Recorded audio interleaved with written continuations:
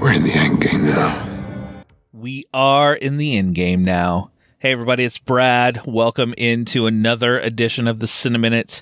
We didn't have a regular episode this week as we took a week off, but we are back with this quick little Cineminute. If you're new to the Cineminute, this is just a quick thought on a movie. This is completely spoiler-free. This is going to be on Endgame, and I will say, do not spoil this movie for people, please. And if you are going to see it, don't get it spoiled for you.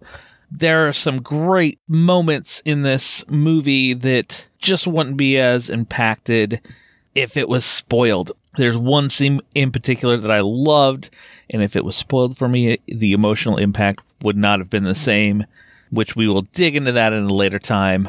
Justin and I were lucky enough to be able to see Endgame early, and we wanted to just put this out there. Like I said, completely spoiler-free. This is just our initial reactions after we came out of the theater of seeing Endgame. Hey everybody, it's Brad and Justin. We just got out of Avengers Endgame, and we want to give you our quick spoiler-free, completely spoiler-free thoughts on the movie. I'll let Justin start it off. Spoiler-free. It's really, really good. I cried 3 times. That's the only thing I can say that wouldn't give away any spoilers. But it's definitely amazing. The perfect finish to the entire catalog they've done so far. So I would agree. It was a very satisfying and exciting finish to this 20-plus movie adventure we've taken. Without giving anything away, that's all. I'm just going to leave it as go see it. If you're into this, you're going to see it anyways. But it's definitely very satisfying, and it's got a lot of exciting moments and sad moments. But yes, Avengers Endgame is awesome. Like I said, don't spoil the movie, especially something big like this. We will be back in a few weeks with our full, complete, spoiler-filled episode on Endgame. We want to make sure that people have time to get out there and see it before putting out a spoiler-filled episode. Real quick, I do want to say, if you're not using Podcoin, why aren't you? Go download the Podcoin app on whatever device you have, iOS or an Android, and you earn coins listening to your favorite podcasts. And with those coins, you can redeem them for gift cards or give to charity using the coins. It's very cool. It's the way I listen to podcasts now.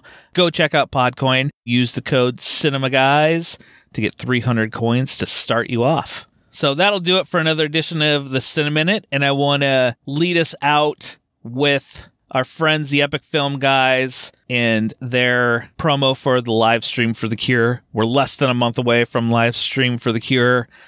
The Cinema Guys will be part of May 17th at 11 p.m. Eastern Time. You can tune in for that, but you should tune in for all of it, May 17th and 19th. 40 hours of awesome people banding together to raise money for cancer research.